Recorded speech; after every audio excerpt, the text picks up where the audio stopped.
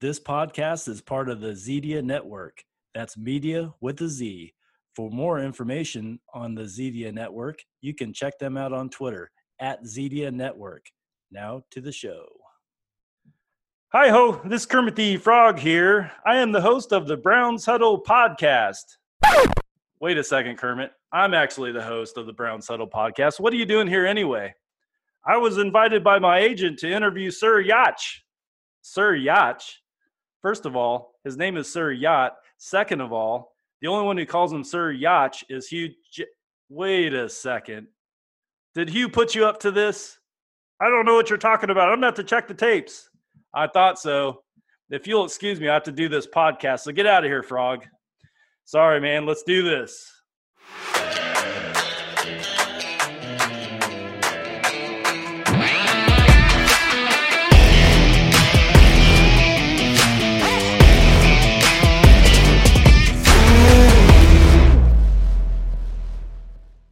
Welcome to the Browns Huddle podcast, part of the Zedia Network. That is media with a Z. I am your humble host, Jason Hand. You have heard his rants. You have read his hot takes on Twitter. He is dominating TikTok with over 6 million views. He is basically becoming a social media giant. That man is Sir Yacht. Welcome to the show, Sir Yacht. Thanks for having me, Jason. Thanks for having me, Kermit. Even though you just left the show. I've been looking forward to this one, so let's dive in. I'm excited. Let's dive in. First of all, just to go back for the listeners that don't know, you did a cameo, or you got a cameo from Hugh Jackson, and maybe that intro didn't make sense for some. Why don't you tell us the backstory on that real quick? Yeah, so I don't know. I mean, it was over quarantine, so I was like super bored, and I've heard that Hugh Jackson had a cameo. I didn't really know how much it cost, but I was like, whatever it is, I'm sure it's not like an incredible amount. So I go on his cameo and it's $60. And I was like, oh, that's actually kind of a lot of money. But he does donate 100% of it to his Hugh Jackson Foundation, which is, to prevent and stop human trafficking. So I was like, all right, I'll have some fun with this. I told him that I asked him to say that he was better than Freddie Kitchens. And I told him to ask Browns fans to stop drinking bleach.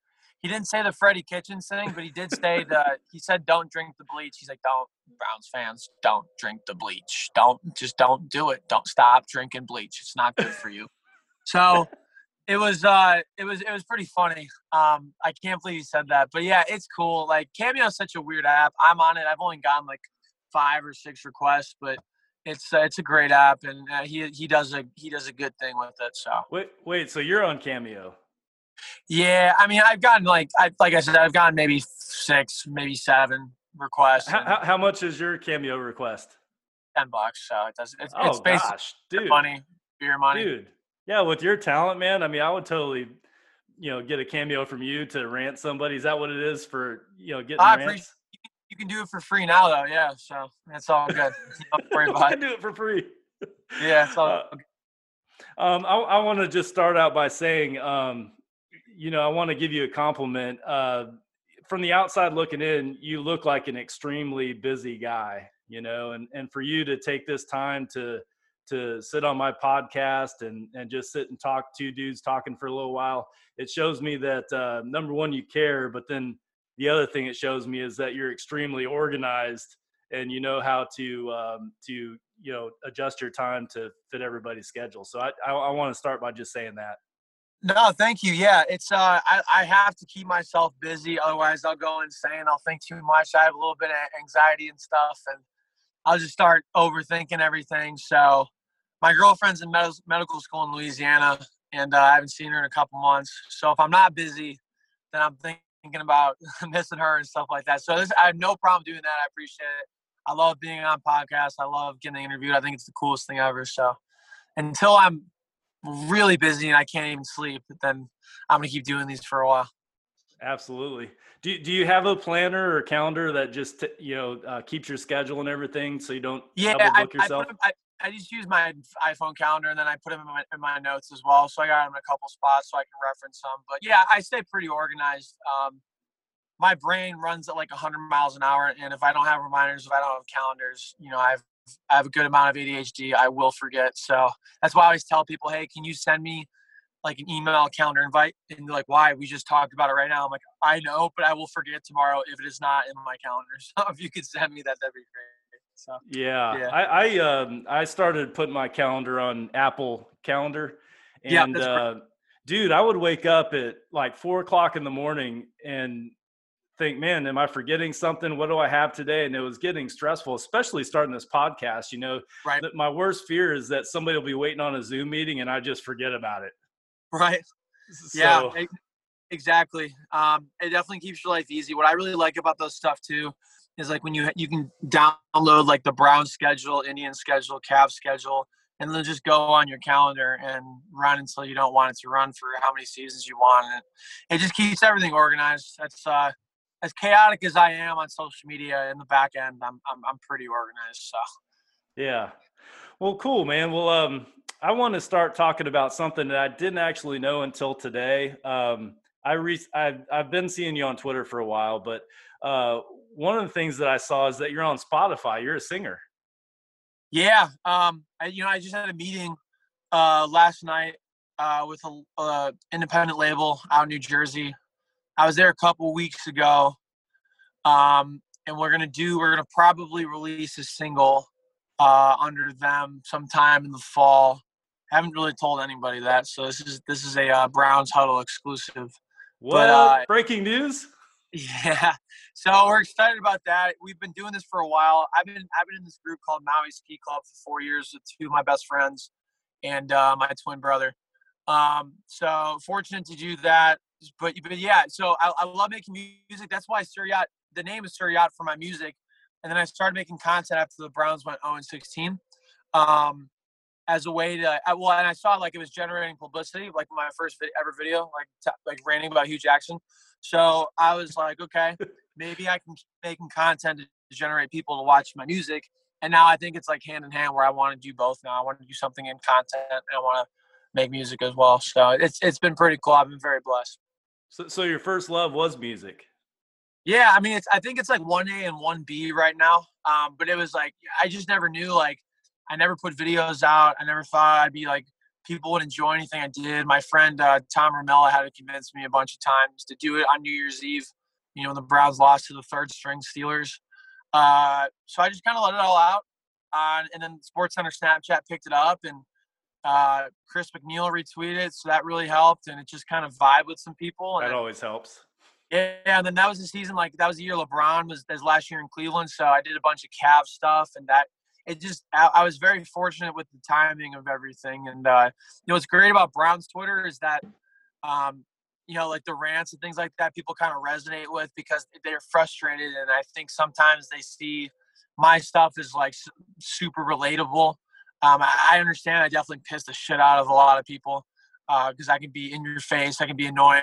And if you don't like that in your face, like loud style, then you're probably not gonna like my rants or anything like that. I get it, but especially if you're a Steelers fan, you're not gonna like it. But I've been very fortunate with the timing of everything. If it wasn't for the Browns going 0-16, I probably wouldn't have the social media following I have today. So Yeah, I'm. We talked before the show a little bit, and I mentioned to you I'm an outside sales guy, so I listen to podcasts a lot throughout the day, and it could be kind of wearing on your mind a little bit. And today, I popped in your Spotify music and just kind of played it, and dude, it got me in a good mood, man. You got some good music on there. You I really do. appreciate it. Yeah, so I got my solo stuff under Sir Yacht, and then I have a band called Maui Ski Club, and we just put out like 12 songs in April or something like that we've had online for a while, but not on Spotify. So once we release this single under this label, it's either going to be under Maui Ski Club or we're just going to make it Sir Yacht and Maui Ski Club. But yeah, I love doing it. It's a great way to get out, like frustrations or whatever. It's just very healthy. It's same with like my ranting. Like people are like, dude, you must be so angry in real life. No, because I get all my anger, like it's all channeled on like my social media and like videos and stuff. And then I'm kind of chill, like for the most part after that. I really don't get angry too often, except when things happen, I have to make videos about them. So yeah. The first time I saw your rant, I think it was last year or possibly the year before last. I don't remember, but I remember it was It was dark here on the East Coast, and I was pissed. We just lost. The Browns just lost. It was a horrible loss. I don't even remember which game it was, but I was surfing through Twitter and came across your rant. You were inside of a car. It was dark, and I played it. And man, after hearing that rant, it made me feel better because a lot of things you were saying I was feeling, and I'm sure a lot of Browns fans were feeling. So Yeah, no, I appreciate that, and I think a lot of people do that. I mean, that's what I hear a lot, and it makes me feel really good. That content I make can be relatable to other people. I mean, I originally when I made that video, there's a kid from like St. Ed's High School, and my video did really well. And like this kid from high school got like 15 likes on a post, quoting it, and he was basically just like, "This dude's so annoying, he sucks." And I like let that affect me so much, but I've stopped really I stopped really caring about what people thought. I mean, I get so much.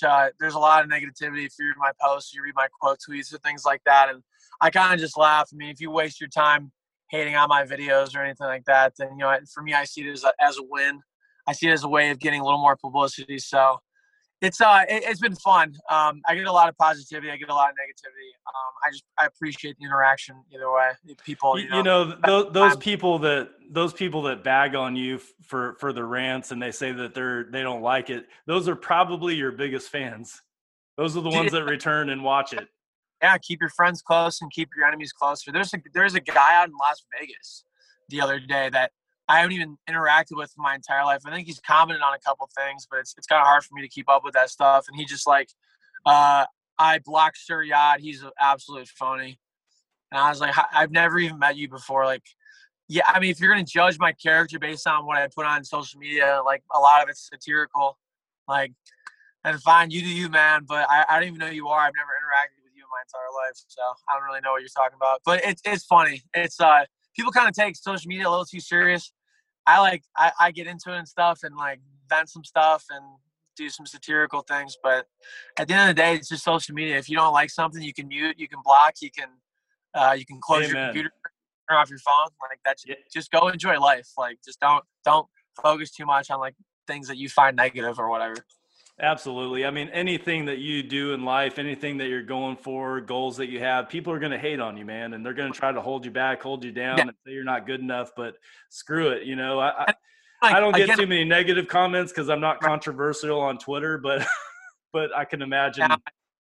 Well, and again, like I have this like in your face thing, and I'm a lot of the times I'm like yelling and whatever, and a lot of people are like, dude, why are you yelling? Like, stop yelling. I'm like, why are you turn the volume down or something? Like, what are you talking about? I mean, it's just kind of my style, and if you don't like it, I mean, you're allowed to like and dislike whatever you want. That's totally fine with me. I don't take any offense to it. If people are, it doesn't matter if people are liking or disliking. If they're viewing and consuming the content, then that's all. The statistics don't care. They don't care if people like it or dislike it. They just care of how many people are consuming it, basically. So. Yeah, it is what it is.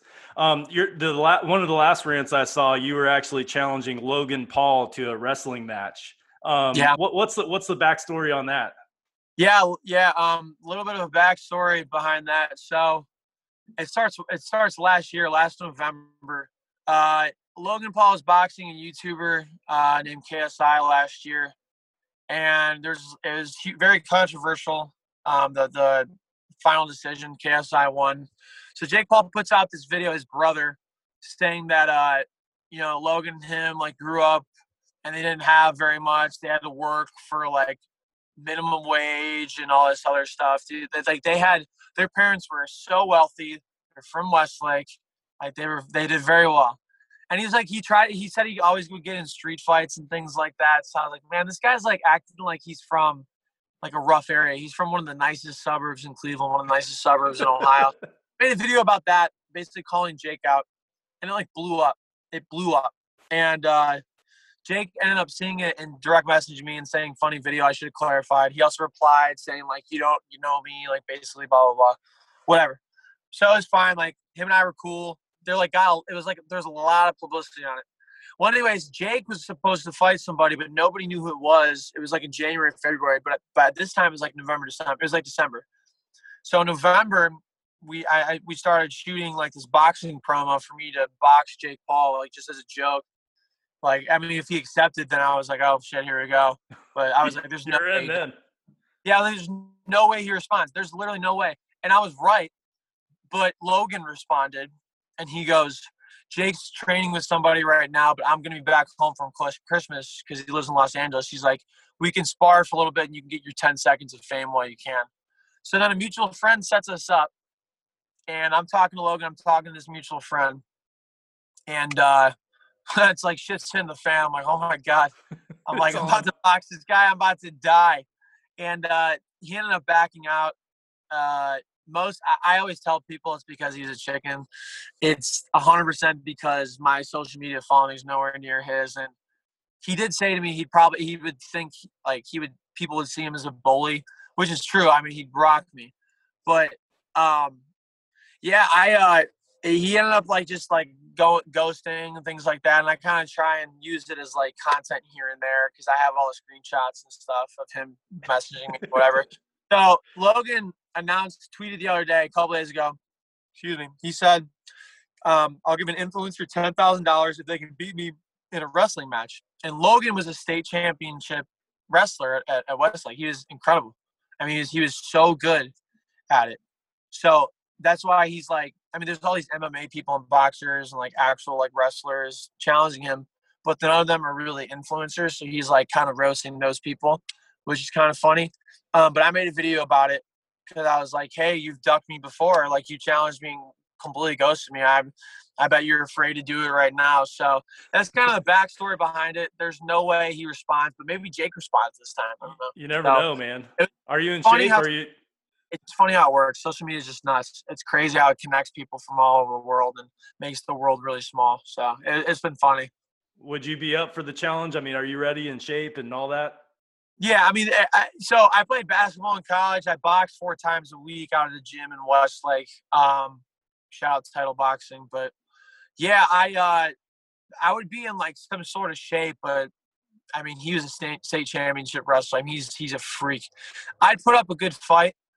But yeah, I mean, I would have to really psych up for it, and it would be like a David versus Goliath kind of thing. But I mean, if things ever happen, you know, I wouldn't be saying this. I'd be hyping it up and be like, dude, I'll kick your ass. Like that's. I mean, imagine how many views you'd get, bro. I mean, that's what I'm saying. Yeah, it would be like, like, dude, even if you landed like someone's like, if you landed a punch on him, you'd be a hero here. I'm like, well, you can't really do that in wrestling, but maybe wrestling, but not wrestling. So. It would, is this like WWF style or? Yeah, there's no way. No, it's like high school, like college, state. Yeah, so, but we'll see. But there's no way it happens because I think he's already trying to wrestle some big like influencer who also like makes wrestling videos or something. So good for him, I guess. Final question on rants. Do you freestyle or do you write them out and practice or what? How do you come up with them? Great question. So it depends. I would say most of the time I have bullet points, but I'll always throw some improv in here and there when I think of things. But I'll have bullet points in my notes at points, and I'll check them, and then I'll make cuts and things like that. But sometimes it's just like, you know, let's just get it out. You know, whatever I say, that's just kind of what happens. And I think sometimes when I do those videos, I do it because it's more beneficial to just put it in one take and just let the raw emotion come out without having it scripted at all. I mean, I'll still convey my emotion, whether I have bullet points or not, because it's not like I'm reading off a script. It's just a little bullet point here and there. But yeah, so I would say most of the time it's I've got bullet points, but I'm improvising the entire video. Very good. TikTok. So I recently found out you're on TikTok as well, and apparently a lot of other people know you're on TikTok because you have 180,000 followers last time I checked, 6.8 million views. I mean, dude, that's insane, bro. Yeah, that's just likes. That's not even views. That's 6.2 million likes. So the views, I don't know how much it is, but I'm getting like 7 million views a week on videos. So it's nuts. And I've been doing this only for 5 months. I've been putting my rants on there, but I delete all of them. None of them did well. And I was like, well, I'm gonna start making videos geared around TikTok. And I was like, all right, what am I gonna do? And I saw a lot of things with Ohio and like Midwest stuff that were like kind of funny and just the memes that were around Ohio. So I was like, all right, I'll make some things about Ohio, and the first video blew up. Like it's like my second or first like most viewed video still. So I've been making Ohio Midwest stuff and kind of branching out, and it's all happened in 5 months. Like it's nuts. But it's been really cool, and I've got to meet a lot of cool people in the area because they've seen my TikToks, and I've been really thankful. The support has been overwhelming. I heard that TikTok is like China's version of Facebook. Is that right? Is it? No, It's not right. no. That might be because they might be saying that because of like data, like people using your data and stuff like that. There's no proof on TikTok, Facebook. There is proof that they've been selling data and things like No, that. I So mean, is it a China company or no? it is, but Okay. it's nowhere. I mean, that there's no comparison to Facebook. They're Okay. totally different. Yeah. I got you. I was actually the same guy I was talking to. His son started a TikTok, and he didn't even know it. Like this parent didn't even know it. And Uh, and one of his friends called him and said, "Hey, man, congratulations on your son's success." He's like, "What are you talking about?" He goes, "Dude, he's like majorly popular on TikTok. He's got a couple million likes or whatever." And he didn't. The parent didn't even know it. The kid was making videos in his room, like after the parents went to sleep, and became a huge success, kind of like what you're doing on TikTok. It's amazing. yeah. What's really great about the app is that you can generate an audience from nothing, based on their algorithms, and they send it out to people in your area. They send it out to people that they think would view your stuff, and it's up to them to like it and interact with it, comment, share it. And if that happens, then it gets sent out to even more people. If it doesn't, then it kind of just stays there. But I mean, with Twitter, I had a couple big people like Chris McNeil retweet my first videos, and um, that helped me it kind of snowballed after that. I was really fortunate. But with TikTok, it was completely organic, just on my own, and it's all thanks to the algorithm and many people like that that one kid. Good for him. You can generate an audience from nothing, and that's why I think a lot of people love the app because it gives everybody like an even playing field. That's amazing, man. I've got twin daughters that are 11, and I think as a parent, I need to watch what they're doing. Yeah, no, I mean um, it's funny. Yeah, like you got 12, 13-year-olds on there doing stuff, so yeah. it's scary. It's scary as a parent. I'm not a parent, but as a parent, it would be scary. Hey, let me ask you this: have you ever done any stand-up comedy? No, I get that. I get asked that a lot, though. I feel like my rule for it would be um, like getting a tattoo. Like they say, it's like a 6-month rule. Like I would have to prepare for it and like really go at it for 6 months before I would go do a show. Because the stuff that I do, like skits and sketches and things like that, it's a lot different than being up on a stage and making people laugh. I think they're two different angles of comedy. And I'm not, personally, I don't think I'm too good at the stand up, but I would want to do it one day, I think, but I would have to do a lot of practice, a lot of prep, and a lot of open mic nights before I go to a comedy club and do something like that. I mean, those guys got balls, and they're funnier than heck. So I give them a lot of credit. That is not an easy thing to do. Were you a class clown like back in school? Oh yeah. Yep. 100%. No doubt. Yeah, college too.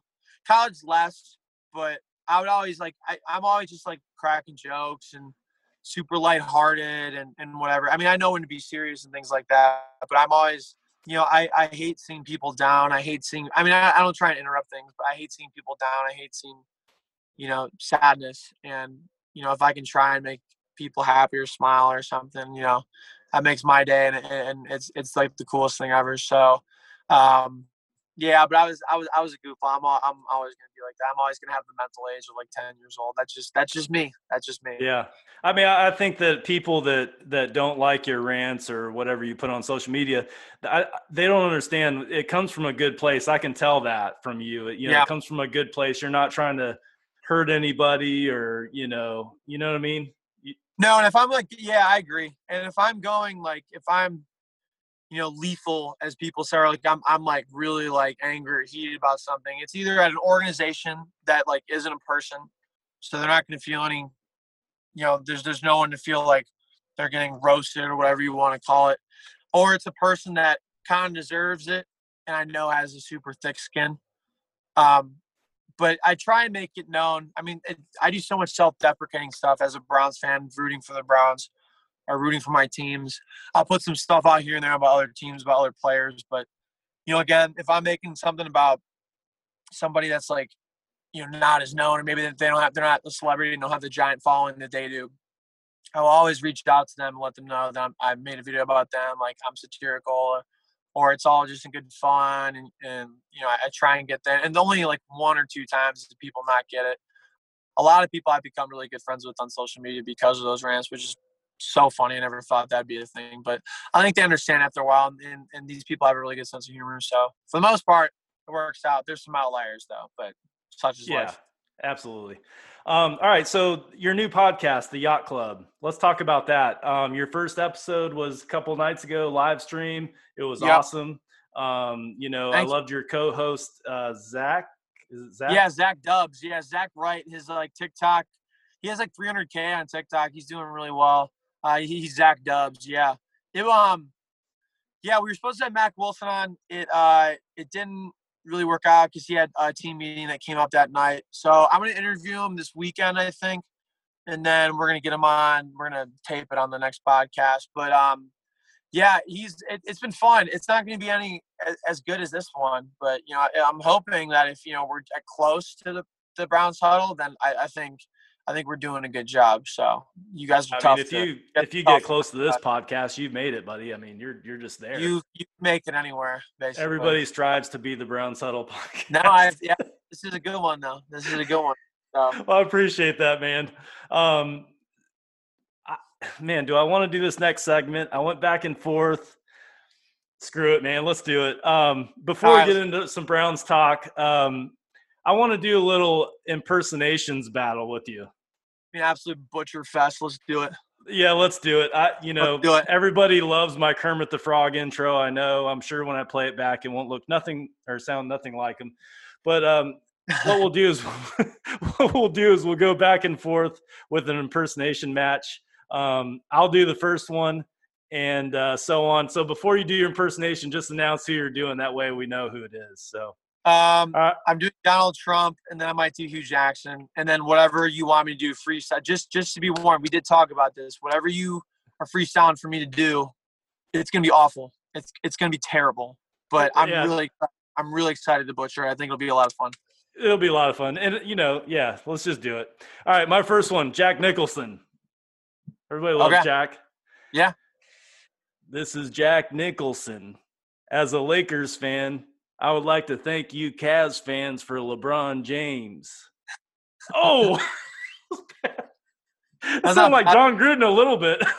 I was going to say I tell you what, man, this sounded a lot like John Gruden, man. That was pretty funny. All right, you go. I tell you what, that was a total disaster of an impression. Low energy, total loser in the room right now. Unlikable, total phony, total schmuck. And people are saying probably one of the worst impressions in American history. You should be thrown to Guantanamo Bay. And it was a total failure in a big way. But we are doing so well. And the Cleveland Browns are doing incredibly well. People are saying that we're doing a great job. And we're going to win bigly. And there's going to be an incredible amount. Oh, no, that was Donald Trump, right?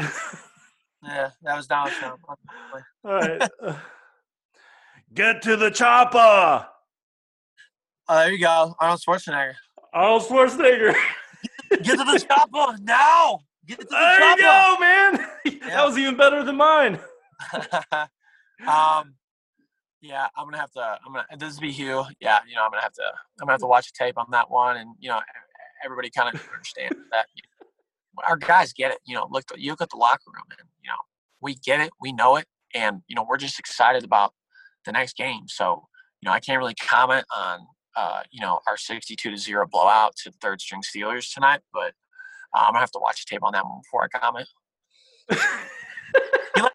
His voice is a little raspy. I mean, I don't really know anybody that really does a Hugh Jackson impersonation, even now, because he's kind of laying low right now. But yeah, I don't know. That was awesome.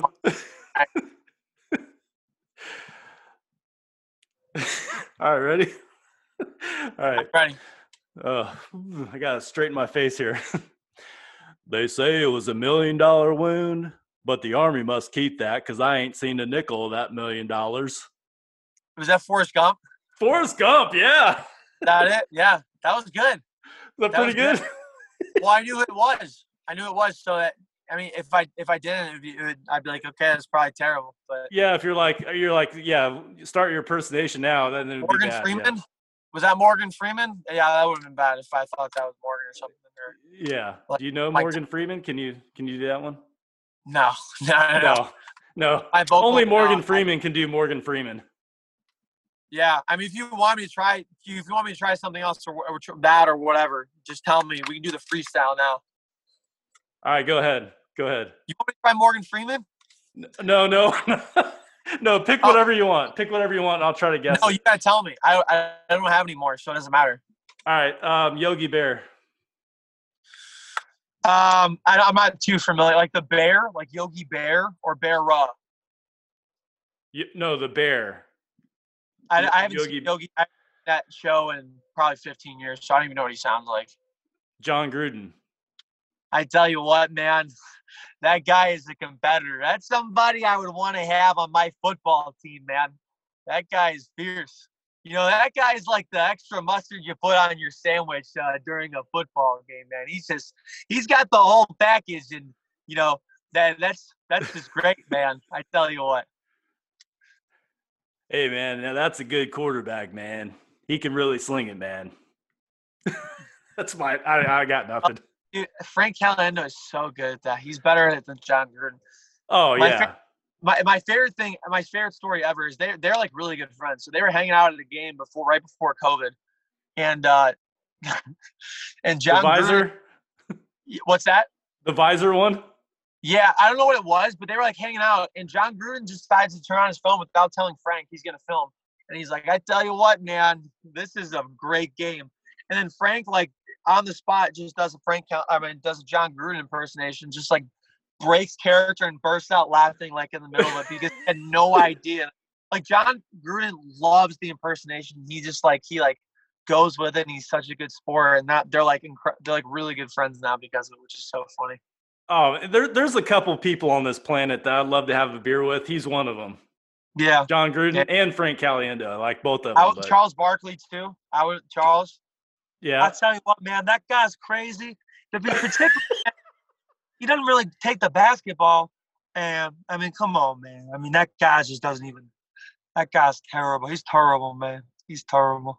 That's fantastic, man. Fantastic. I can kind of do Shaggy and Scooby. Not very well, but you can tell that it's Shaggy and Scooby, but it's not good. Like Zoink Scoob. Oh, let's get out of here. Okay, buddy. But yeah. Dude, that's your best one. Is it actually? Oh, that was perfect. I like doing the Shaggy. Yeah, Scooby it's not too bad, but it's no, that was I forgot I can do that one. Yeah, there's a couple I can do. But all right, well, Mr. T. Everybody can do Mr. T. I pity the fool. I mean, that's all I know. I pity the fool, sucker. I pity the fool, sucker. Oh, that's all. Nothing great. Oh, last two. You got any Rocky? You got any Rocky in you? Like Sylvester Stallone? Yeah. It's not about how hard. No, I can't, man. It's not about how hard you can get hit. It's how hard you. No, it's not hard you get hit. It's about how hard you can get hit and keep moving forward. How much you can take and keep moving forward. And then, yeah, I don't know the rest of that line. That was pretty good, dude. I've never done his. I'm seriously never done his voice before. But all right. No, it's. I feel like to do that, your jaw has to stay still. You gotta have the lower register. You can't say a whole lot of consonants. It's mostly vowels. Okay, it's not how hard you get hit. It's about how hard you can. I don't know, whatever. But yeah, I feel like there's not a lot of jaw movement. I think it's like you're on Novocaine. I think that's the impression right there. All right, let me give it a shot. I'll do Rocky and his trainer Mick, and then we'll finish this segment up. All right. Hey yo, you knocked them down. Why don't you try knocking me down now? Pretty good. It sounded like a combination of Rocky and Forrest Gump. I liked it. It's like if Forrest Gump was in Philadelphia or something. No, I liked it though. That was good. I could tell it was Rocky. That was good. I'm gonna make you crap thunder and eat lightning. That was big. That was pretty good. That was That was pretty good. Yeah, that was really good. All right, man. Enough with these shenanigans. People are gonna turn me off and probably never listen to me again. I need to start working on some impressions now, man. Yeah, I mean they're fun to do, man. They're a lot of fun to do. They're Let's get into Browns talk and then we'll finish this up. Who was the Browns QB when you started following the team? Tim Couch, because I was born in '93. I was old enough to realize what was going on in '95. So yeah, I mean, I got the Couch jersey when he left. I duct taped the C, so it just said "Ouch." I won a costume contest in 4th grade because of that. But yeah, I mean, it was Tim Couch from the beginning. Oh man, I love Tim Couch. I thought we did him wrong. You know, we just didn't put the pieces around him, and he had so much talent. We just ruined his career. I felt so bad. He definitely was poised to be great. So it's unfortunate. I mean, honestly, dude, have you seen pictures of him lately? He looks like he could still play. Like he looks like he's better than Brady. He looks like he's in better shape than he was in his playing days. Yeah, dude. He's still. I mean, I don't know how old he is. He's probably close to. Maybe he's over 40 or just over 40. But dude looks like he could play. Yeah. He's probably a little. He's probably in his mid-40s. I would have. He's probably a little older than Tom Brady. But yeah, he's nuts, dude. I feel so bad, but everything happens for a reason. So. Everything happens for a reason. Why do you think it's taken us so long to find a QB with real potential? I mean, dude, it's been you talk about Tim Couch. It's been over 20 years, bro, and we haven't found a QB until now. We have Baker, and we'll see on that. I'm hopeful that he's our guy we've been looking for. But why is it taking us so long?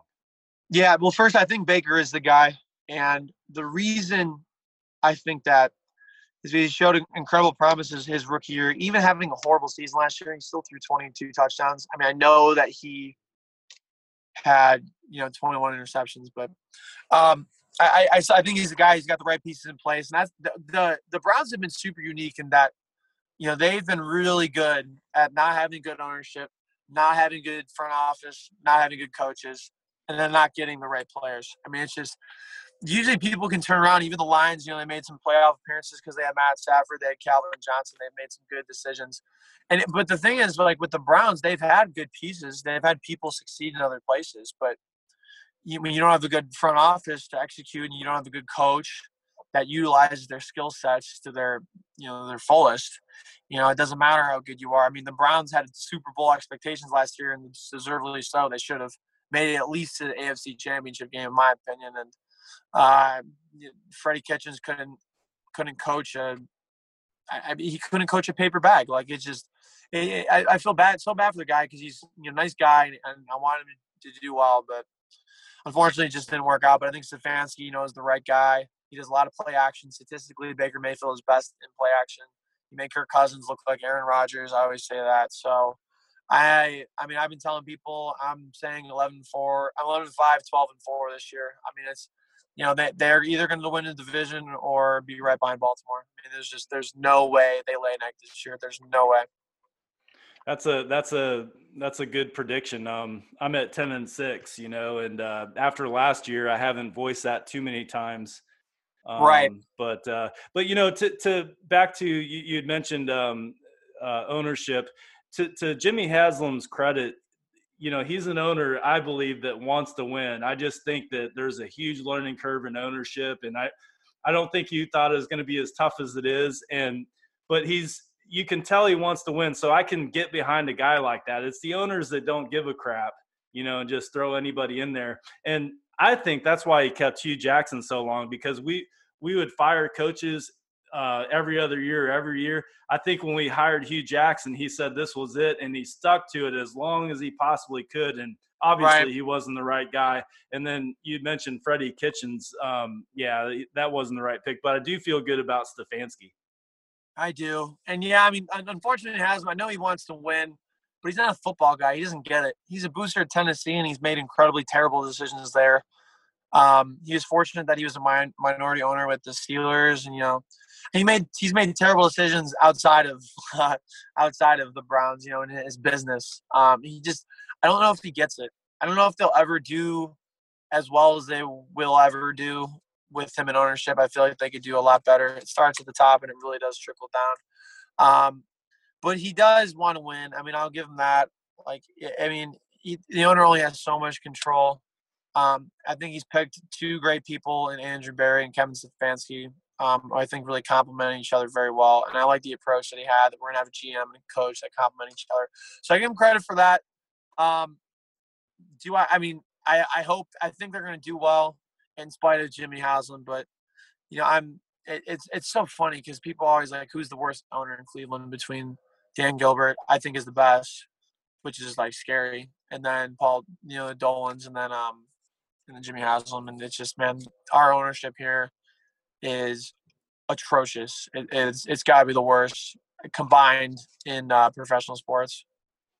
Yeah, I mean, in building a football team, if the first key piece is finding that quarterback, because when you are constantly trying to find that guy, it doesn't allow you to be able to focus on other areas. Like, for instance, when it's the draft, you're looking for a quarterback instead of other key positions. Not having a good quarterback gets coaches fired, and right. That sort of thing. So for it to take 20 years to find the guy that has real potential is it's astonishing. I mean, you look at clubs that found back-to-back QBs like, Brett Favre, and then the Green Bay Packers had Aaron Rodgers sitting on the bench ready to come in. Then you had Peyton Manning with the Colts. They get Andrew Luck. Now, Andrew Luck didn't work out, but he was a good quarterback.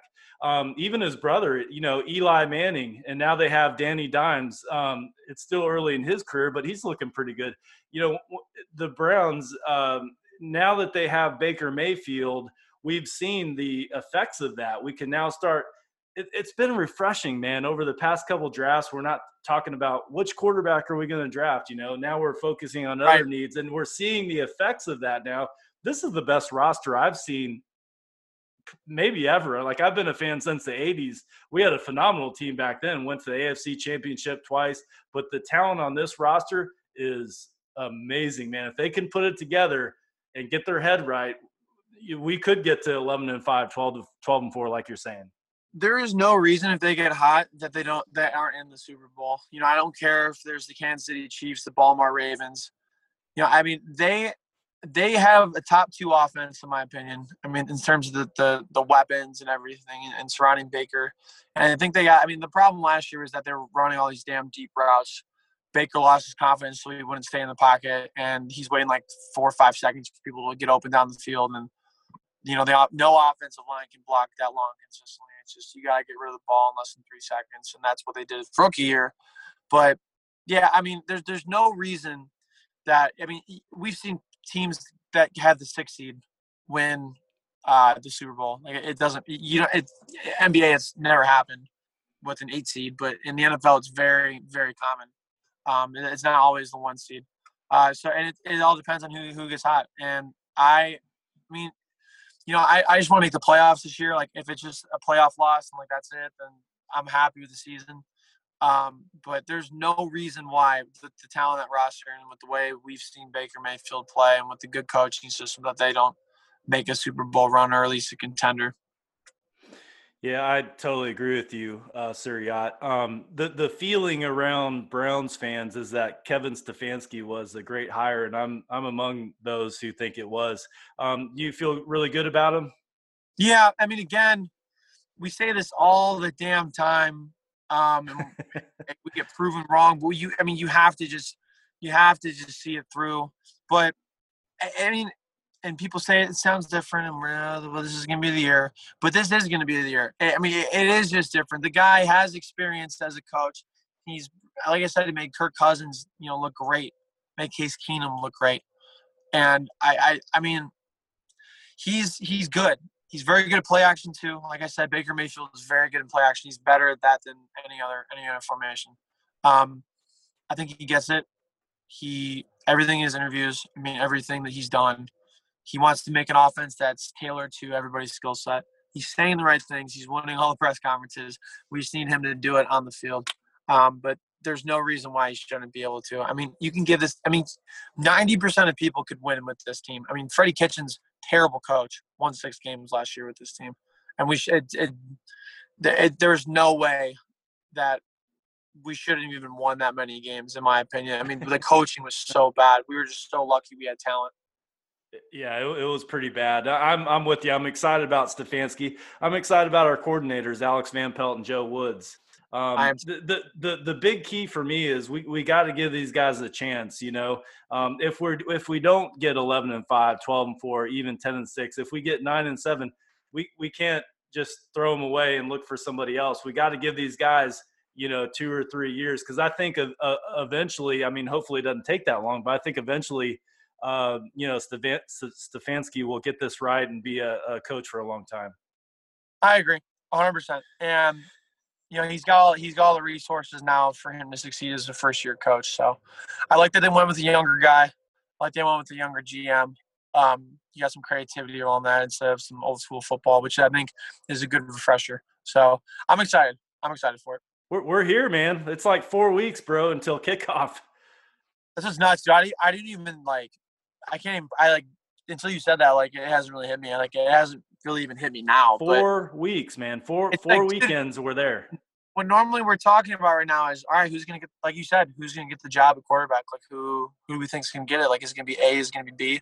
We know it's Baker Mayfield. I mean, it's nuts. It's crazy that we're not talking about the quarterback for the 3rd year in a row. It's he's the guy. Like, he's the guy. I mean, I think they know that too. Even if he stinks it up this year, there's just no way he does. He's still the guy. Yeah. And I think I'm one of the guys that think, man, we're going to get through 16 games. I think NFL is going to figure it out. It's going to be a crazy year. There's going to be a bunch of storylines. There's going to be guys that get COVID that, the Indians pitchers, they make the wrong decision. They go out and then bring it, there's going to be that. But I think that the NFL is smart enough, and they're learning from these other leagues. They're going to figure this out, and I believe we'll get through 16 games. I could be wrong, but – and in college, you can't. It's really hard to do that bubble because these people are going to take classes. I mean, they could be all virtual, but it's much harder to quarantine 100 kids on a campus of 20, 30, 40,000 people, whereas you have a 53-man roster in a city, not on a campus. You are able to quarantine them. Like, baseball hasn't been – I mean, there's been a bunch of teams that have had trouble because people have not followed the rules. But for the most part, it's been good. The NBA has been really good because they got their bubble in Orlando. So if the NFL puts something together like that, like you said, people are going to get COVID. Like, it's just the way it is. But, I mean, there's no reason why they shouldn't have a full season. Yeah. Well, this has been fun, man. I think I've kept you long enough. I know you're busy. You got stuff to do. Maybe we can, take this opportunity to plug you. How can fans find you? We've talked about many of them, but where can we find you at? So Sir Yacht on Twitter, TikTok, YouTube, Facebook, Instagram, Cameo, Spotify, Apple Music. I mean, wherever you are, I mean, I'm probably on it if you just search Sir Yacht. And I got some stuff in the works right now I can't really talk about, but there's some exciting stuff going on behind the scenes, and there's always stuff happening each and every day. I think I'm going to start working on my Indians rant after this, because I'm assuming they got blown out, because they were getting blown out before this. Hence the I don't know if you're just recording the audio, but I got Indians trash cans here, so behind me is my screen. So they're not figuring it out right now, and they always lose to the Cubs, and that makes me very sad. I have the score right here. Do you want to hear it? What's that? It's 6-2, top of the ninth. So we got a little bit of hope. I don't know. Yeah, just enough that, if you hit a grand slam, it's good. But yeah, there's no way. But yeah, unfortunately, I mean, they're pitching so good. Then you have 2 idiots just go out and just be stupid. But that's a whole other discussion. But yeah. Thanks so much, man, for coming in, and look forward to maybe during the season to have you on again to talk about actual Browns football. So, dude, I'm getting chills, man. I mean, it's exciting that it's almost here. I hope it continues to stay. I pray that everything kind of goes smoothly. But yeah, I would love to do that during the season. Yeah, thanks for having me on. I had a good time. Absolutely. I'll be in Cleveland week 3 against the Redskins. I'm going. I already got my tickets and everything. Where are you? What's that? Where do you live normally? I'm in Chesapeake, Virginia. Oh, cool. Okay. That's Yeah. awesome. So yeah, we already got the airline tickets. So me and my buddy are going to go to Cleveland and, not sit in the stands, but we'll figure out a place to watch it. Cleveland's just a fantastic city. It's like second home to me. So Oh, no. maybe I'll see you around. Oh, 100%. I mean, people are dying to tailgate and things like that. I mean, the first presidential debate is here, and people are throwing all these tailgate parties because they're just going to watch it outside or whatever. I mean, it's nuts. People just want to tailgate so bad. So definitely have to do something when you come in from Chesapeake. Absolutely. Well, thanks for coming on, man. Go Browns. Go Browns. Thanks for having me. And we are back. You are listening to the Browns Huddle podcast, part of the Zedia Network. That's media with a Z. Don't forget to check out our other great podcasts on the Zedia Network, such as Drive the Lane and the Bengals Unofficial Podcast. My next guest on the show is Al Curry. He is a longtime friend of mine and actually one of my life mentors. I was very fortunate to have Al in my life in my formative years. Al played football and ran track at NAU, that's Northern Arizona University, and was later inducted in the NAU Hall of Fame. So we'll hear about that. Also, he was one missed phone call away from joining the Cleveland Browns. I am honored. Al, welcome to the show, man. Hey, Jason, glad to see you again and glad to be here, sir. Yes, sir. It's our history goes back about 30 years. I just did some quick math in my head. I was young when me and you met, and if I could just go back to before we met, I'd like to do that. I actually was in the lunch line at school, and a guy that worked for you, we ended up being lifelong best friends, Larry. He was paying for his lunch, and he whipped out a $50 bill, and I looked at him, I was like, man, where'd you get that kind of, we didn't have that kind of money back then. So he goes, man, I have an after school job. And he offered me a job, or he said, I can't promise you anything, but I'll talk to my boss. And that was you. So I said, man, sign me. I don't care what, as long as it's legal, sign me up. So he said, meet me at a certain spot. And that's when I first met you. And not long after I met you, you had said that you played football and were really close to being a Cleveland Brown. And of course, my eyes lit up because I'm a Browns fan from way back. So, I was looking at you like an NFL superstar. So. Far from that, but okay. But Al, seriously, you taught me a lot of life lessons that I still carry with me today. So I just appreciate that and appreciate all that you've done for me. And quite honestly, if we hadn't met, I wouldn't have met my wife, and I wouldn't have the kids that I have now because you're the reason why I even moved out here to Virginia. So. Well, praise the Lord, Jason, and I did want to say that you were one of the sharpest young men that we had around at that time. So you were very, very sharp, and you had a lot of integrity. You worked hard, even as a young man. If you remember, I don't know how old you were when we put you in Charlotte and giving your own account. How old were you then? I was probably 21. I was probably 21. Very sharp young man. Doesn't surprise me to see all the success you've had since then. And it was a pleasure to be a part of it. Absolutely. Thank you so much, man. You've taught a lot of people and we're going to get into football and track and field and your story, but you've taught a lot of people what I call life lessons that I still carry with me today. A couple things that I remember you said. I forget if it was raining or it was cold outside, but I asked you, I said, hey, Al, man, should I take my jacket? And you said, if you need it, you got it. If you still need it, no. If you need it, you got it. If you don't need it, you still got it. You remember telling me that? If you take it with you, if you need it, you got it. But if you don't take it with you, if you need it, you don't have it. You don't have it. And, I still remember that even today. And another thing that you told me, and this is really powerful. You said, everything you do in life, your name's on it. I don't care if you're sweeping the floor, making your bed, mowing the lawn, and everything you do in life, your name is on it. And I've always carried that with me. So anything I do, no matter what task it is, I always know that, hey, I did that. So I want to make sure I do a good job. So I thank you for that kind of stuff. Thank you. Thank God. I mean, even though I wasn't really into God that much then, but I still thank him.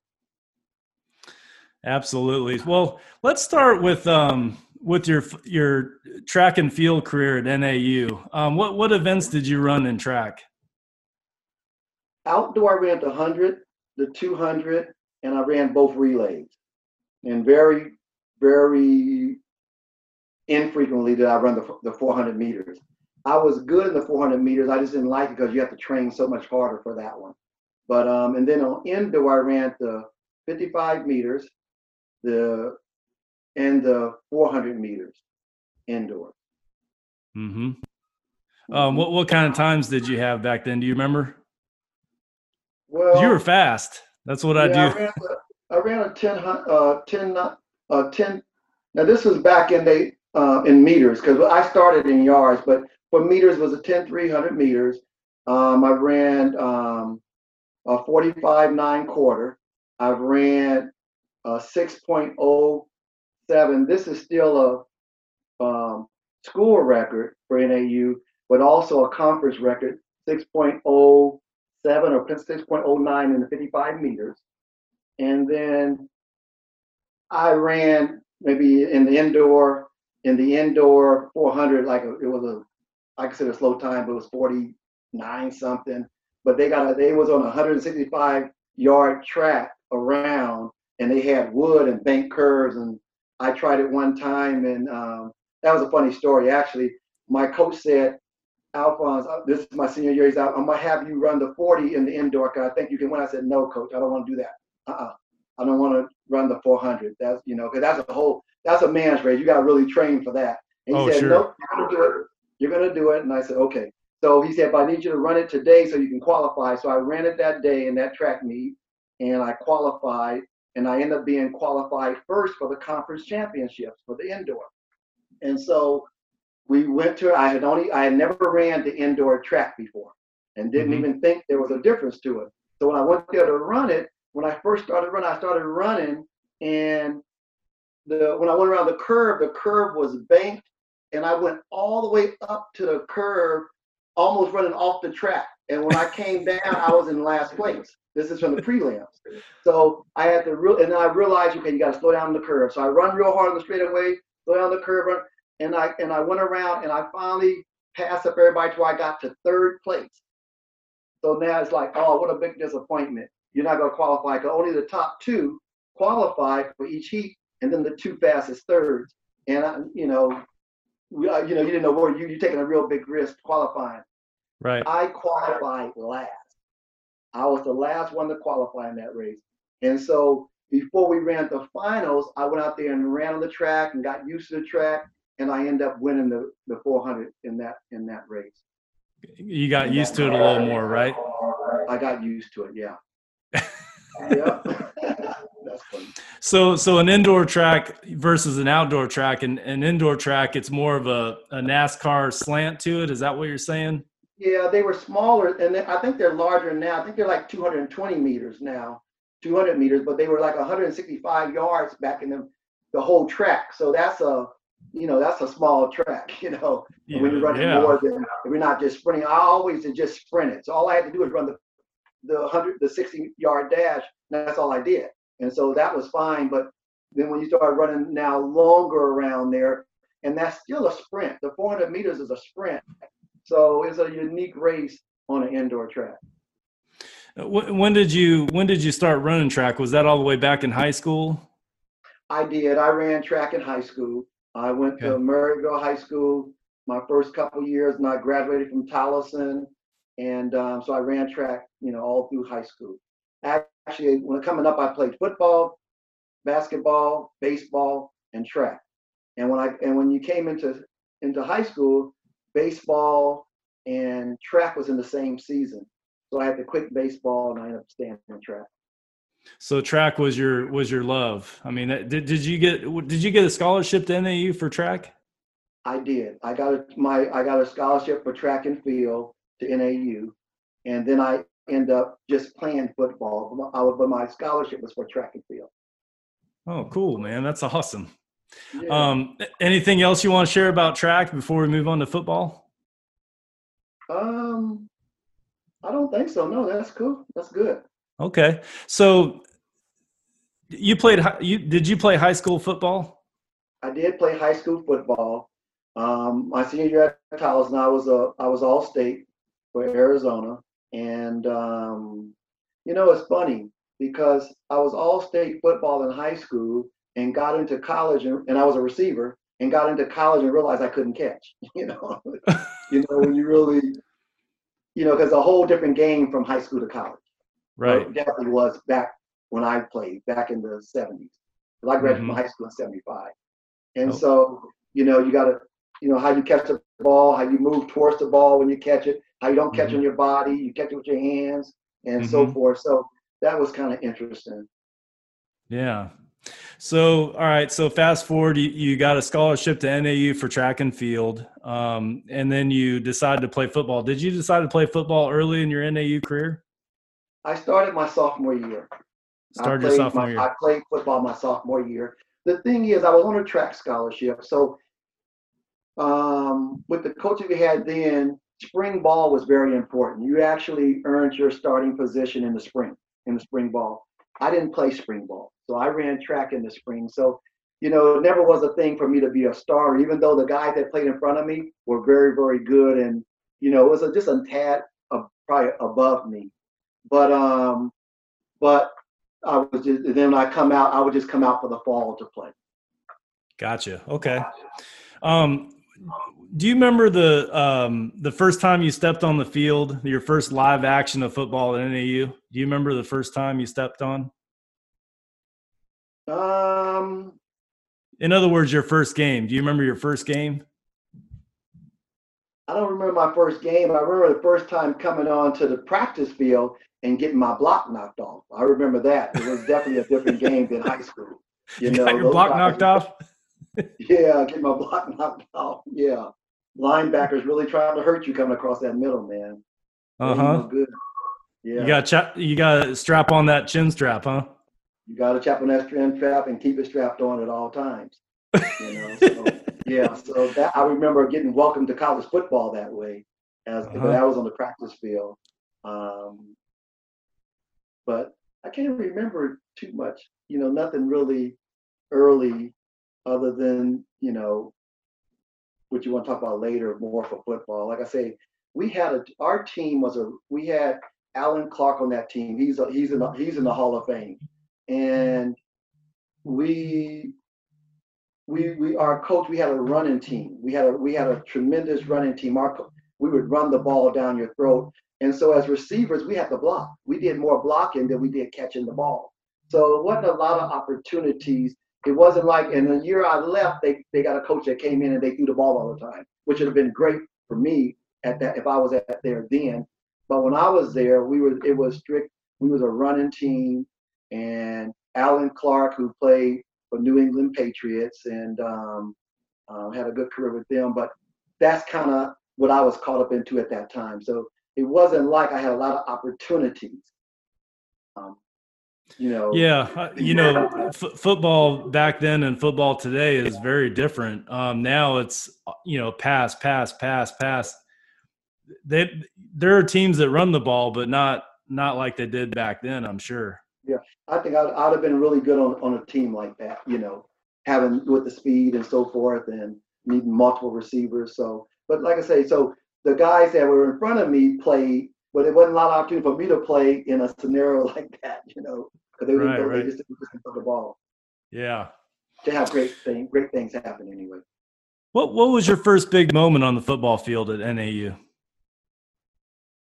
Besides the 1978 championship game, which we'll talk about in a minute.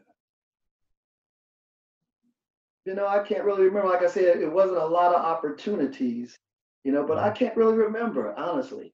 Mm-hmm. Okay. My first big moment on the football field. Did you have hopes of one day playing in the NFL? Was that one of your goals that you had back when you're playing at NAU? Yeah, I took my first plane trip. It was for baseball in the third grade. So I was an athlete from third grade all the way through. So I just knew I was going to play pro ball. I just assumed it. And so even when I took my classes at NAU, I didn't worry about no major that much. I was just taking classes just to stay eligible because I just knew I was going to go play pro ball. So yeah, I did have that aspiration. I did think so. Yeah. Um, do you keep up with the NFL today? Do you? Not near as much as I used to. So no, Okay. not as near as much as I used to. So I don't really know too much of what's going on out there right now. What current or former NFL player would you say you most emulated? Let's see. As a I would say receiver, I of an guess. old one would be Bob Hayes because he was a track star. Okay. And so I would say Bob Hayes and let me see who's now.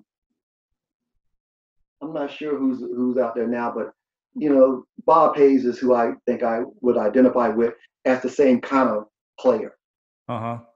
Were you more of a down the field player, big plays, big pass plays, or were you like a slant receiver? Yeah, no, I was the down the field, big plays, utilizing my speed a lot of times. That's what that's how Yeah, there's some quarterbacks in the league that would like your skill set, I immediately think of like Patrick Mahomes. He would probably love to have a receiver like you. Well, he has one now, Tyreek Hill. I don't know if you know him. He's a speedster receiver. Just really does a fantastic job catching footballs. And actually, the Browns, we could use one more receiver that that goes down the field like that. Yeah. Mm-hmm. Did you have a hero back then, like an NFL hero? For instance, like I know when I played backyard football, I had two heroes that I pretended to be, and that was if I was the quarterback, I was Bernie Kosar, and if I was a receiver, I was Eric Metcalf. Did you have a hero back then? Yeah, back then, one of my favorite player, and I guess you'd call him a hero, was Lynn Swan. Because I even at that time I was thinking more receiver, and so I thought he was. I just loved how he played the game and some of the catches he made and the plays he made. Yeah, one of the great Pittsburgh Steelers.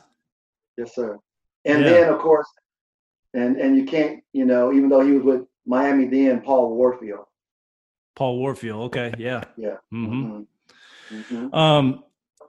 All right, so let's get into the Big Sky Championship game, NAU against Boise State, 1978. You played a significant role in that game. Can you give us the Al Curry recap of what happened in that game?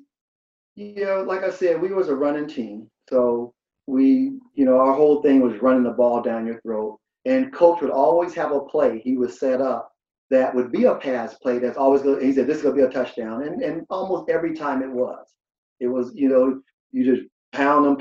And then when they start over playing for the run, he always had a play for that. So against Boise, which was, like I say, we were playing them, it was, for the championship for the most part game because they were in first too. And then I think Montana State, we were all around the same place. But he put me in and changed my jersey to a tight end jersey. I was at a receiver there. He put me in a tight end jersey and then put me in the tight end position. And the defense end at the time was, I think his name was Pulaski. He was All-American, but he was big. And so what he wanted me to do was to fake in and go into the flat. I think they was gonna go throw. They would run the ball, run guys down deep, and then they wanted me because he knew on third down and long they would always have the tight end covered by the defensive end. So he put me in as a speedster against a defensive end, and so because he knew he would cover me, so and all he wanted me to do was run into the flat. And so we ran that play. We tried it once, get pretty good with it. But then no, we didn't try it once. I'm sorry. We tried it once and we didn't get it off. It didn't get off. So we tried it again. And then when I caught the ball on probably about the 6 yard line, 6 yards from the line of scrimmage in the flats, I just caught it. And all I said I was going to do was act like I was running track and run as fast as I can until somebody got to me because there was guys downfield. So I, somewhat downfield. So, I didn't know I was going to go in. And so I just ran as fast as I could. And I said, I know if I run as fast as I could, it would take them running as fast as they could to catch me. So I ran as fast as I could. And then right almost probably about the 10-yard line, the guy who was coming from the other side came in an angle at me. And I said, you know what? I know he's going to have to be running really fast. So what I did is stopped, grabbed his jersey, pushed him aside of me, and I walked into the end zone. That's awesome. He was about to light you up if you hadn't done that, right? Yeah, he would light me up, but I knew he had to be running real fast because I knew I was running real fast. So I knew if I stopped and just walked in the end zone. That must have been like a safety or something, right? Yeah, safety. It probably was a safety. Yeah, probably was a safety. Yeah. What was the idea about switching uniforms? Was the coach trying to fool the defense, or? I think you gotta wear a certain jersey if you're gonna be on the line, a certain number. Oh, okay. So we put a bigger number on me for that. Okay. and that was your tight end numbers. That was your tight end number. Was that how many yards was that touchdown? Was it 50? It was 59 yards. 59 and remember, I only weighed 168 pounds. I was a small guy, small guy in football. You actually probably had the same measurements as the guy I just mentioned, Eric Metcalf. Oh, and he was, and his dad played football, Terry Metcalf. Do you remember him? Yeah. Of course. Yeah. So Eric Metcalf, I listened to him talk a couple weeks ago, and he said the reason why he scored a lot of touchdowns and why he didn't run up the middle a lot was he didn't want to get hit. He said he didn't like to get hit. So he knew that if he could get in the open field, he's going to beat people because he's Sure. also he was in track and field. I think he did the long jump or something like that, but he was a trackster guy, and he wasn't that big, but he was incredible on the football field. Just a fantastic receiver and punt returner. Sure. Yeah. Yeah. Well, that's cool. So, so you guys won the 1978 Big Sky. Yeah, that touchdown put us in the lead, and we end up winning the game. And I think that's when we won the conference championship from that game, or we might have to play one more game, and then we won the championship. Well, congratulations, man. Do you still find yourself thinking about that sometimes? No, not really. I can't. When I was talking to you, and came back up again, but not really. I don't remember. I don't think about it too much. But if I'm around these guys, sometimes we've had reunions where they brought this team back in. And I missed the last one. I think we had the 40-year reunion last year, and I had to miss it. But when we're around those guys, maybe a little bit, but not normally. It's probably like a brotherhood, isn't it? I mean, it's a real strong brotherhood. When you win a championship with players, there brings a bond there. And I noticed that even every year we go, even guys that you might not have hung out with at that time, but when you go back to, because not everybody comes back, so it may be guys that come back that may be a lineman or a defensive a linebacker or something. But when you guys come there for those events, you'll hang out with those guys. And it's like, it is a real brotherhood. It's amazing the bond that comes from, especially from winning a championship, I would say. It's probably like at any place. To some extent, it might be that anyway, but when you win a championship together, I think it's even more of a bond. Oh, no doubt. I mean, I don't doubt that a second. So you were inducted. Let's get into your Hall of Fame. You were inducted in the NAU Hall of Fame for track and field individually, and then your 1978 championship team you played on was also inducted in the NAU Hall of Fame. Is that right? Yeah, I was inducted into the Hall of Fame in 1996 as an individual in track and field. And then in 1997, the whole 1978 football team that won that championship, we're the only team that I think even today to have won the championship outright, where we were the only winners. We wasn't tied with nobody or anything like that. That whole team was inducted in 78. I remember in I'm sorry, I didn't mean to cut you off. I remember in 1996 when you were inducted in the Hall of Fame, and just how proud everybody was of you, and your family was proud. And you actually were living in Virginia at that time, and I remember you flew back to NAU for the ceremony, right? Can you tell us about that? Yeah, I flew my family back, and then I had my brother as my presenter. You remember Ken? Oh yeah. He was my presenter at the Hall of Fame, and I remember saying a talk about what football has done.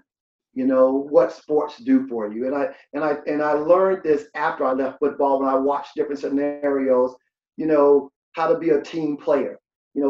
Sports teach you how to be a team player, and then how to bounce back, how to get knocked down and get back up. So even in the business world, when you get knocked down, you get back up. It's not a second thought of staying down. You just get back up. And then how to have friendly competition. I've seen scenarios where people would compete. Like they like say you work for a sales company. A lot of times they like to create sales teams to compete to try to boost the sales.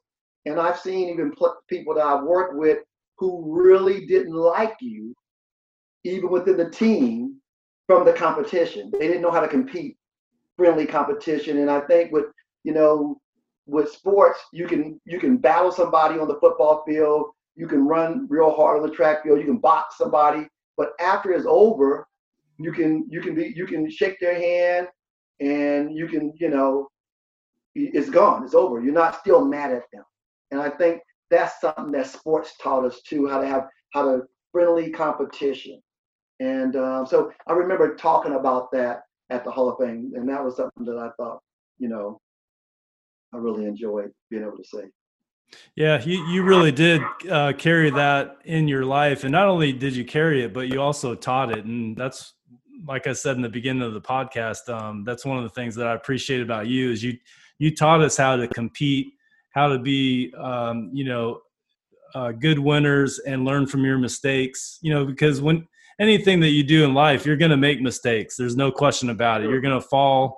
You're going to do things not right. There's learning curves for everything that you do, but you always taught us to it's okay to get knocked down, but just learn from it and, keep moving. Just keep going. There's always tomorrow. I have a grandson that plays basketball, and he's really good. And he gets so frustrated if they call a foul that's not really, he don't feel he really fouled. He makes a mistake. He misses a shot or something. He's a really good shooter. If he misses a couple of shots. And I always try to tell him, even when you make a mistake, don't get frustrated. If you get frustrated in the game, you just hurt the team, because the game is still going on. And so you're not going to be at your best. So the key thing to do, if you make a mistake, is just shake it off and go out there and keep playing hard. And guess what? Most of the time you'll win those games. You won't notice a mistake, but I think most people make a mistake and they dwell on it. And I remember something here with actually Brett Favre, when he had a young guy it was in a Super Bowl game or a playoff game, and a young receiver, a young running back fumbled the ball, I think, near the goal line, and it was big time. And all I remember seeing on the sideline, and this caught my eye, when Brett Favre would walk by him. Everybody, okay, he's isolated by himself. He fumbled the ball, and Brett Favre kept walking by him saying, "Shake it off and make a play." And he'll walk past him, and he'll come back by him again and say, "Shake it off and make a play." That is all. That kid ended up making a play. He ended up making a play, but I thought Brett Favre telling him to shake it off and make a play, forget what has happened. Don't dwell on it. The game is still going on. And the people who can not dwell on their mistakes, those are the best ones that have the chance to win. If they can go in and just make a play. There's so many opportunities to make plays, that those continuing to make those plays will go win the game. Yeah, I mean, because you fumble a ball or throw an interception, you can't change that. The only thing you could do is shake it off and go on to the next play. So that's right. Yeah, that's good, man. You were. I want to get into this. This is a Browns Huddle podcast, and I think the listeners would like to know, you were actually invited to Browns training camp. I believe it was in 1980. And, Mm-hmm. you're going to probably get into this, but technology was different in 1980 than it is in It was. 2020. Now, Yeah.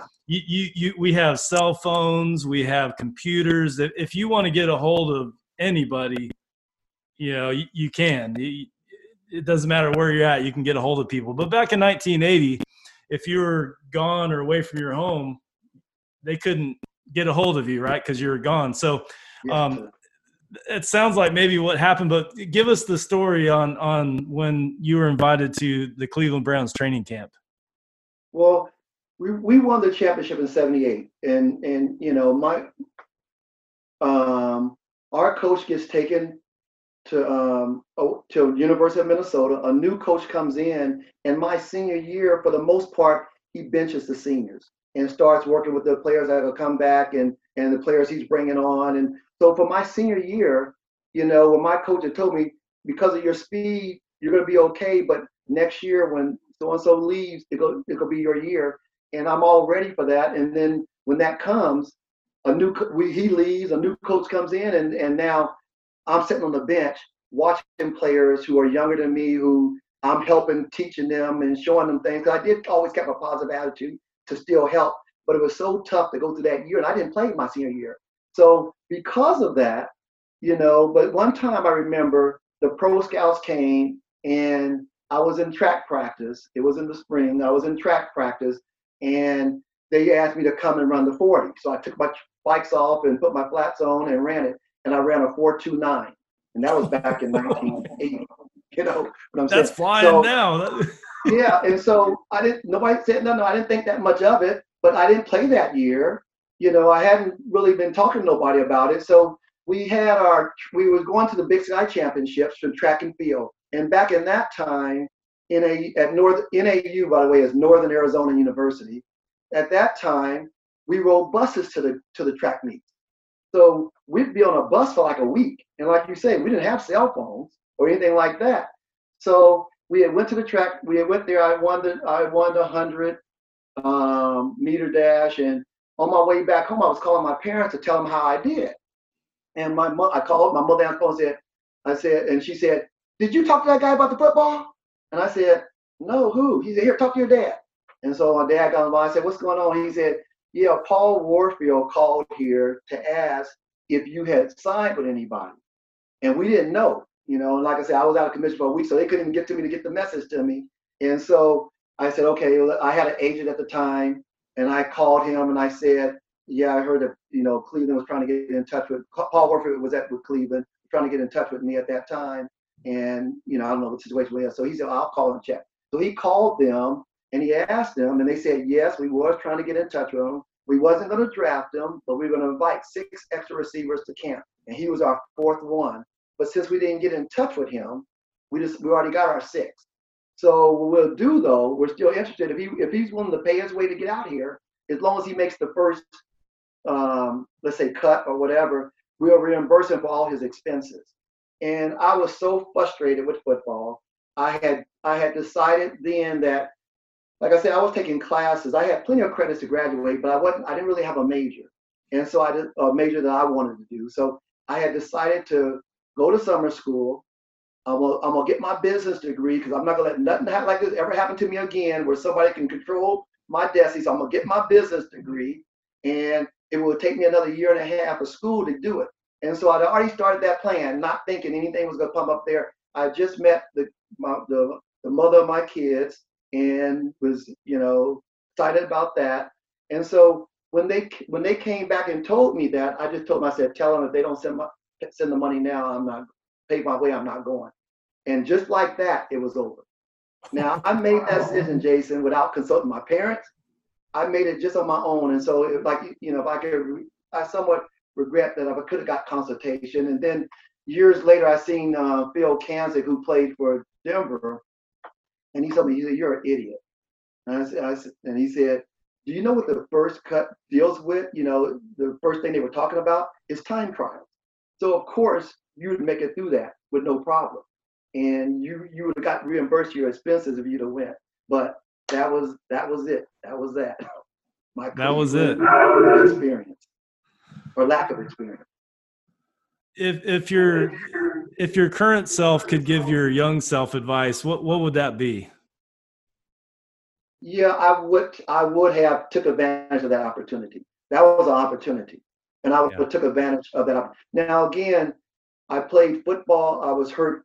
I had leg problems. I had leg problems for track and field, my hamstrings. So it was a painful. I had a painful career in the aspect of always getting treatment and stuff like that. And then because Cleveland was going to be a real cold place, and they didn't have a dome like in AU did, so you'd be playing outside and all that came into the mix. But I would have been more mentally tougher about that, and took advantage of that opportunity. And Yeah, back then the Browns played in January more than they do nowadays. So uh, making the play, yeah, they made the playoffs more times back then. So they were playing in the cold months of January. yeah, Now their yeah. season's over by January 1. Hopefully that changes. We got a good roster and new coaches, so we're looking to move forward, and good things are to come with the Cleveland Browns. All right. You are a you are a real motivator. I always considered you a real motivator, and you're just an all-around positive thinker. Um, do you have any favorite quotes? Um, I don't know about quotes, but I look at scriptures. I got favorite scriptures. You mind if I give you one of those? Yeah, perfect. One of the ones I love that I need at all time. I need a lot is John 14:27, and I like it in the Amplified Classic version, and it says, "Peace I give unto you, my peace I give unto you, not as the world give do I give unto you. Otherwise, it's not peace because everything's going well. He said, I'm giving you peace even in the midst of the storm." And he said, "Let not your heart be troubled, neither let it be afraid." And then it says, "Don't allow yourself to be agitated or disturbed. And don't permit yourself to be fearful, intimidated, cowardly, or unsettled," which that would have been really good for me back in at that time for Cleveland. So I always see when I get agitated or disturbed, I say I'm allowing myself that. So it helps me not to be, well, they're doing it. They're making me this. No, you're allowing it. Let it go. And so that's something that scripture is something that I use all the time to help me through the things that come at me, to keep me in that same positive mindset you talked about then, which I was somewhat naturally a positive person. And now that I've added God in my life, it has went to a whole, another level of trusting in God. Boy, that'll get you through life right there. Just that one scripture alone. Yes, sir. Yeah. I want to, we talk about words of wisdom, Al. We had a young man on the show. I don't know if you heard it or not. I know you listened to a couple of shows, but his name is Jarvis Tank Courtney. Mm-hmm. And the nickname is fitting because this guy is 6'6", 300 pounds. And his goal is to play in the NFL. Jarvis is a Browns Twitter favorite. He's looking for one chance. I don't know if you know a whole lot about Twitter, but there's hashtags and stuff like that. And he always tweets hashtag one chance. He's just looking for a chance, an opportunity to try out for a team and just have them get a look at him. He didn't go to the big schools or anything like that. So he kind of got overlooked, by NFL scouts, and he wasn't drafted or anything like that. But what advice would you give to Jarvis? He's in his early 20s. He's young and he's hungry. He's a big guy. I think he would do well. What advice would you give Jarvis? Well, I actually seen that podcast, and I remember him being such a positive person. He had such a positive outlook towards going out there and play. So I just say continue with that that positive outlook, and just keep speaking. That he's going to play, that he's going to get on the team, and be positive. Speak that he's going to be on a team, because it seems like he does believe that in his heart, and I think he'd have a good shot at being ready for an opportunity when it comes his way. Yeah, I do too. Oh, thank you for that. Continue to train, of course. He said he trains a lot, so continue your training. Do everything. Go for it. Give it your best shot.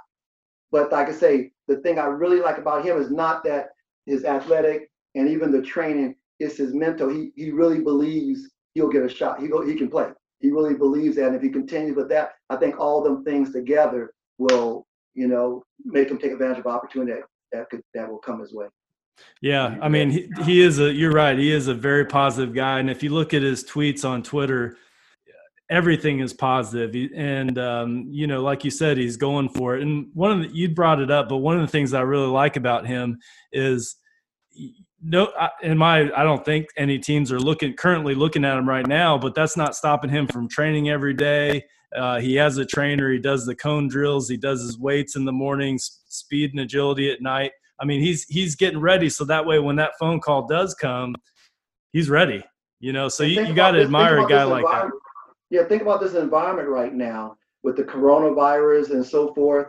Anything can happen out there. And so people, they can need somebody, they can need to looking for somebody to come in and if that person's ready on top of it, then it's a win-win for the team and a win-win for himself too. So a lot of things can happen in this environment we're in. So I think that's working for him too. That's a good point. You're right. With the COVID thing going on and the NFL is trying to maneuver through the coronavirus, it's just a matter of time before a team needs this guy or that guy or this position needs to be filled. So, yeah, that's a very strong possibility for sure. Mm-hmm. I just have just one more thing, and then we're going to wrap things up. I definitely appreciate you coming on the show. We've been talking about this for a little while, so I'm glad that we were able to spend some time tonight. I want to bring up your dad, Al Sr. Mm-hmm. He was a tremendous guy. He was an author. He wrote a couple books. And I remember a poem in one of the books that you once shared with me, and it was about football, but it had a lot of good meanings in it. Do you remember that poem?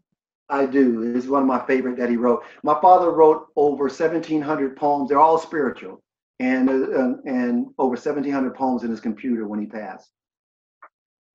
Would you mind sharing that poem with us? Sure, I'll share that one with you.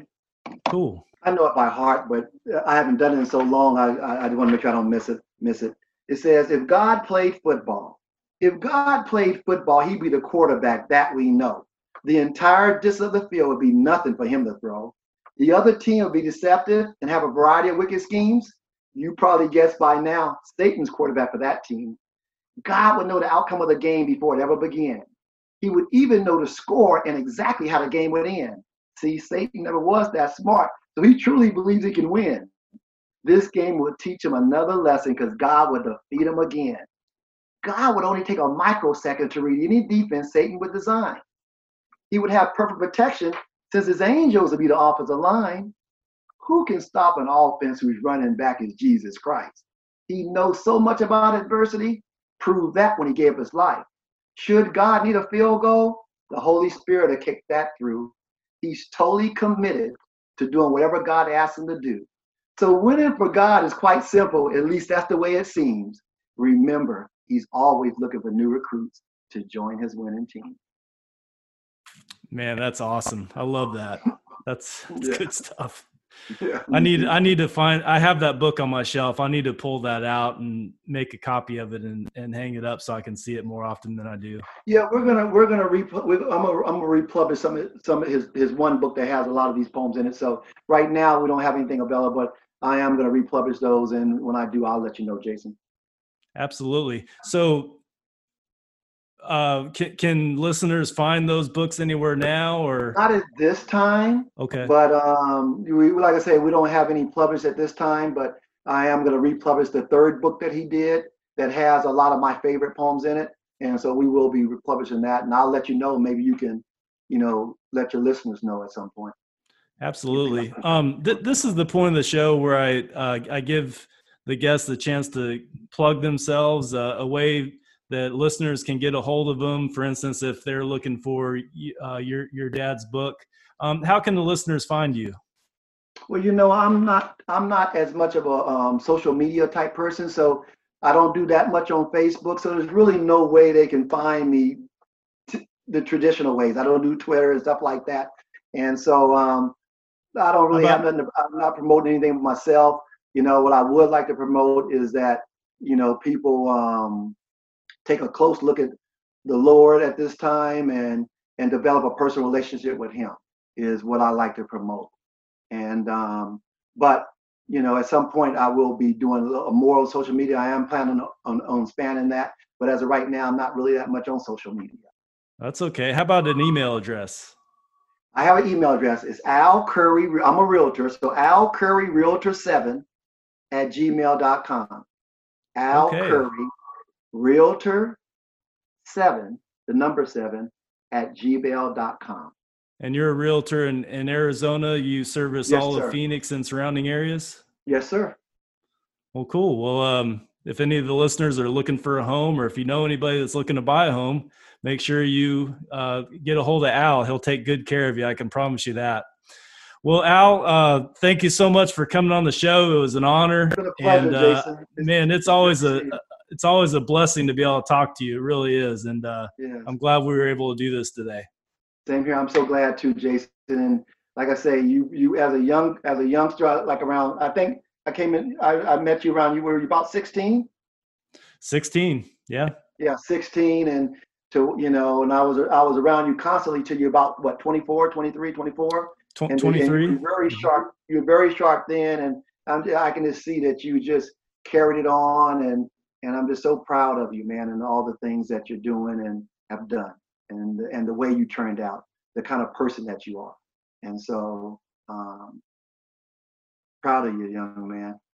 Oh, thanks, man. I appreciate it. Well, thanks so much for coming on the show. This has been another episode of the Browns Huddle podcast. I am your host, Jason Hand. You can find me on Twitter at Browns Huddle Pod or at Browns Huddle. We will see you next week.